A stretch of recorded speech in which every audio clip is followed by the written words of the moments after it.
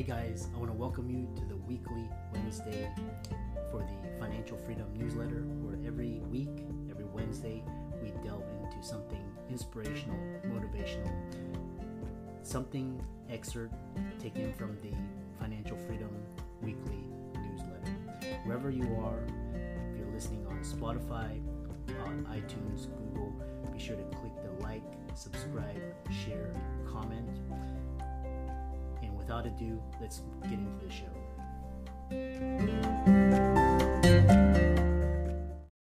Look, Bumble knows you're exhausted by dating. All the must not take yourself too seriously and 6'1" since that matters. And what do I even say other than hey? Well, that's why they're introducing an all-new Bumble with exciting features to make compatibility easier, starting the chat better, and dating safer. They've changed, so you don't have to. Download the new Bumble now. Hey guys, welcome to this week's podcast episode for the Financial Freedom Podcast. I'm your host, Dr. Christopher Liu. As you know, I'm always in the field for the top talent, people doing things on the cutting edge, thinking differently, mindset, awesome health, relationship, business, finances. And so today I'm happy to welcome Deb Curtis, and she's going to talk to us all about breaking free of limitations, barriers, unleashing your potential. And I'm happy to welcome Deb to the show. Welcome. Well, thank you, Chris. I'm very happy to be here on this great day as we're at the time of this episode approaching summertime. So lots of picnics and fun happening out there. Yeah, I love that. So we were we were talking backstage. We connected through Podmatch. Tell people how you got started, your backstory, and what you do now. Yeah, thank you. And my backstory is about 30 years of working in corporate America. I know, that's a big backstory. Wouldn't you agree? 30 years, my gosh. And to all of your listeners, you may think that seems like forever, and it's not. It goes by really fast. So my first word of advice is make the best of your first 10 and take action on what your goals are, because before you know it, that third decade, that 30th year will happen, and you'll look back saying, well, wait a minute, I didn't get that done, or I forgot to do this. So there's my first plug-in for inspiration. 30 years goes quick, so jump on what your heart is telling you. My story, I came from just a troubled background, child abandonment at age 9 from my mom, long court battle over 2 years, and at age 11, my dad, he won custody of me. My dad and I lived very frugal. He worked 2 jobs. I had 2 other sisters, and he still had to pay child support and alimony to my biological mom. We lived in a very small, tiny apartment, but close to my high school as I was getting older, and my middle school. So I could walk to school, thank goodness. So he never really had to worry about, busing or dropping off or picking me up. So I was always looking to find love, even in school. So I just joined a lot of communities and was a very busy girl, just trying to find my way and rise above the hurt that I was going through in my family life. And then as I got older, I was still looking for love in all the wrong places. And my first marriage was an alcoholic, which I didn't know until the first year of our marriage. That turned into a domestic abuse situation. And my life was threatened 3 times, and he was placed in jail twice. I'm the one that bailed him out. And through all of that, I didn't want anyone to know what was going on in my life, because my very first corporate job of 30 years was in motion. And when I say that, did not have a college education because my dad couldn't afford it. And I had to prove myself back in those days, Chris, that I can do the job without a college education, because it was hard someone to land a nice career without college education on the resume. So I had to build my way up. And I did while I was married to that destructive man who's no longer with us. He passed away from his habits. And I kept a smile on my face and was a top performer for my first 18 years on my very first job in the 90s. Back then, corporate, different than what it is today. And my dad always taught me, be loyal to corporate back then, because the benefits and just they would take care of you was his message. And you may know this story, Chris, but that's the way it was. If you worked somewhere for 15, 20 years, you felt safe. You felt like you weren't going to lose your job, because loyalty back then meant more than push, more sales, top performer. It was loyalty and just being your average employee. But I always wanted to rise above. And during that 18 years, I wanted to get promoted to a branch manager, but I didn't have that college education on my resume. However, I proved to my supervisors that I can do the job without the college education. I had fire in the belly, and I learned how to do the position without an education. And I was surpassing the men, because it was a very male-dominated industry. I was surpassing their numbers without that college education, but they still wouldn't promote me. And it was because I didn't have that education. And they told me back then, which they could, because it wasn't as focused as it is today, being a woman, they did not want to promote a woman into the branch manager position. Well, I remained positively persistent and kept showing them that you're making a mistake here. I have a right to be a manager. I'm surpassing everybody. They put me on a probationary period to, quote unquote, try out the branch manager position without any kind of pay increase of any sort. Well, that was a 6-month probationary period, and I knocked it out of the park. You know, you tell someone that had a rough life and overcame adversity from abandonment, domestic abuse. I might not have had an education on my resume, but I'll tell you what, I had a lot of experience of overcoming adversity, and I could make anything happen, and I would show them that I can do this position. They promoted me. The 6 months surpassed. Then I was officially the first female branch manager of this finance company. And I paved the path for other women.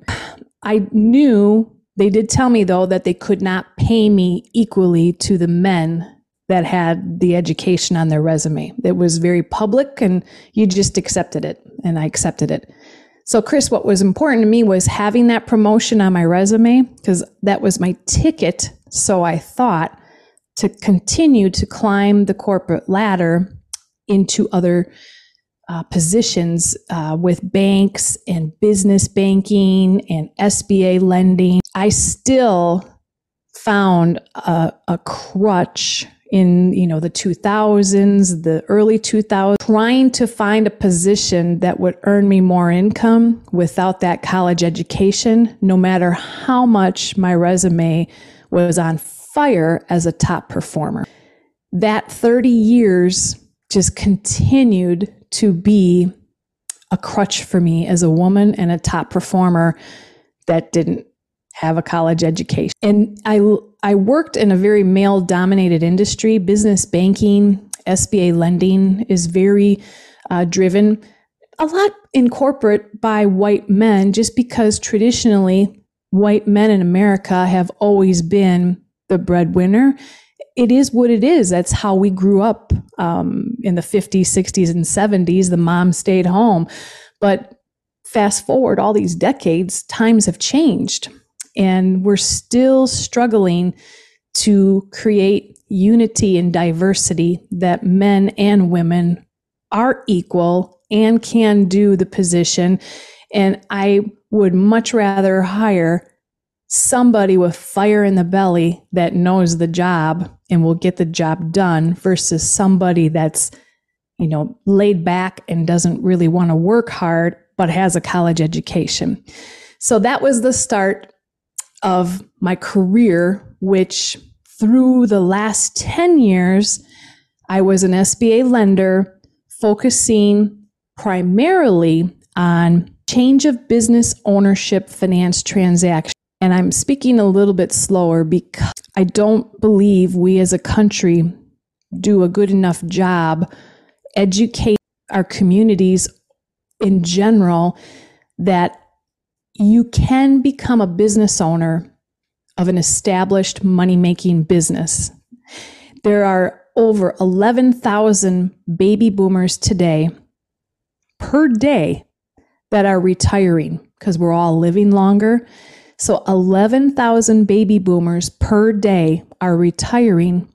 And out of those 11,000, many of those baby boomers, Chris, own small businesses and they're established for 20, 30 years and they're making money pretty much older marketing principles because, you know, these baby boomers, they don't want to futz with a website or social media marketing, right? So they're profitable with old ways of thinking, and God bless them because they are profitable. And if somebody new and younger like you steps in to finance this business, think of what you can do to create efficiencies with technology and a website and social media, you know, without really disturbing the operations as is. Just a little bit of tweaking can bring much more presence and revenue. So after 10 years of doing that, what did I notice a trend of the last 30 years? The typical applicant to purchase finance an established money-making business is a white male corporate employee. The same trend is happening today as it happened with me 30 years of working in corporate. So now I'm outside of corporate and I am, you know, helping individuals. I practice diversity, unity and diversity. I'll help men, I'll help women, I'll help people of color. I'll help anybody become a business owner through these transactions. But by golly, I have a passion and a heart to teach and mentor women and all of our minorities in this country. How do you become qualified to be a small business owner of these profitable companies? We have to. We have to level the playing field. So that's my passion today, and it will continue until the day I'm called home because I have 3 daughters and grandchildren, and I want them to grow up in a country that has unity and diversity and an equal playing field for all. And there's my story. Wow. Yeah, fascinating. Yeah, you touch on so much. Like I said, you're an innovator, you're a disruptor. Like I said, you know, you're talking about margin, you know, equal opportunity. You know, you're talking about all the frustrations with, you know, just a big centralized bureaucracy. But I love this idea of, and you talk about this idea of everybody's running scared, but the greatest opportunity is now because you have all technology, you have or AI, blockchain, you have millennials, Gen Z, and then you have retiring, you know, baby boomers, and you know, it's going to be this huge, massive wealth transfer, just massive, just like trillions of dollars, just and so, you know, like I said, you're at the forefront and you're advocating for, you know, marginalized communities, which is really interesting. So, you know, we can talk about, so I love your ideas where you have this over idea. You have silver lining, conciliation against chaos, and the half century towards forgiveness. And I love that. You know, expand upon that. Ooh, forgiveness, expand upon forgiveness. Is that what you're looking for? Personally, I've had to learn how to forgive, and I'll just expand upon that first and foremost. When I was abandoned as a young child, as you heard earlier, it was my biological mom. My parents got divorced when I was age 9, and part of the reason why my dad left her because she was adopted, didn't really have a family, but made wrong choices and was into drugs, and Valium was the drug of choice back then. I think it was a painkiller, and she was involved in drinking and alcohol and was real threatening to me. I was the youngest of 3 daughters. My other 2 sisters, they were already gone out of the house. And she would have parties at the home. It turned into a drug home. Neighbors would call the police, and eventually she had to like get out of that house, like go do her partying elsewhere, but she would leave me behind. And little by little, she would stretch it. She'd, leave for a few days, leaving me behind at, 9, 10 years old. And I just figured out how to walk to school and go have dinner with my friends at their home. Eventually, over time, her 1 week turned into a month. And then she kept stretching it longer and longer. But I was threatened by her not to say anything to my family or anybody. And it's kind of the same story of what I did with my first marriage, because she threatened me not to say anything.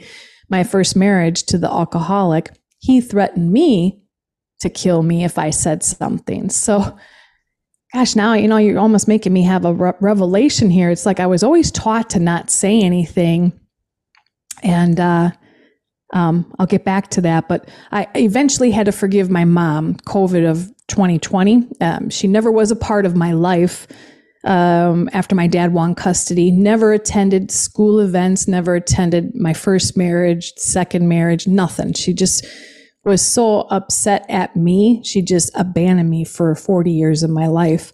And then when March of 2020 came, reached out to me. She was living in an efficiency 1-bedroom, another drug house, but this time she was 76 years old, and she's not partying anymore, because Lord, I hope you're not partying still at 76 years of age.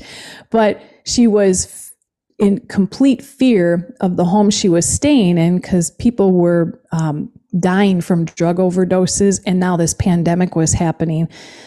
So I had to go rescue her and move her home with my family after a 40-year absence.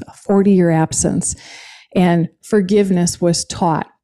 I could not forgive her for 40 years, but when I brought her back to my home, I had to forgive her and help turn her around. And 6 months later, we moved her into a senior apartment facility across town from us. It's clean. It's a beautiful place. We take her shopping. We get her groceries. We take her to her appointments.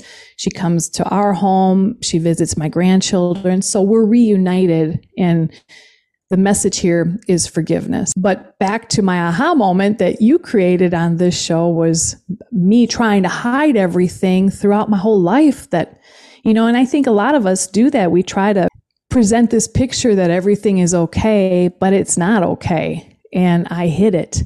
And so now today, because of my challenges personally and professionally and hiding everything, that everything is fine, I want to be a voice of reason for you and others that need help, whether it be to exit corporate and purchase finance a business, or who knows, maybe my story may touch somebody and I can help point them in the right direction if it's domestic abuse or abandonment or something like that. Now I'm not hiding anything, which is ironic, because I don't want anyone to ever go through what I did for 30, 40 years of hiding everything.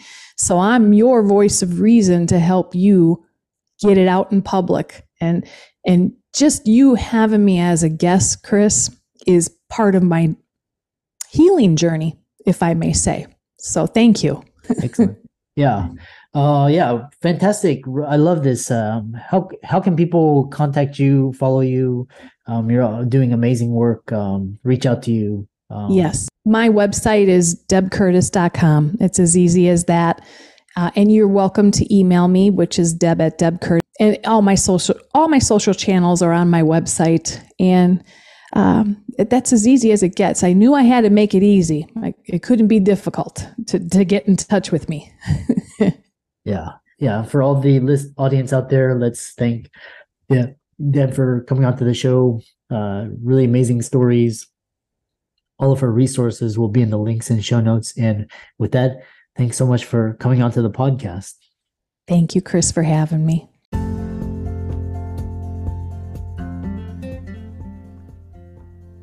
I hope you really enjoyed that wonderful, inspirational, motivational piece. Again, wherever you are listening, if you liked it, be sure to like, comment, share, subscribe. We're on everywhere: Spotify, iTunes, Google, Amazon, Audible. And without much ado, be sure to thank this show's sponsors, and we'll see you next week.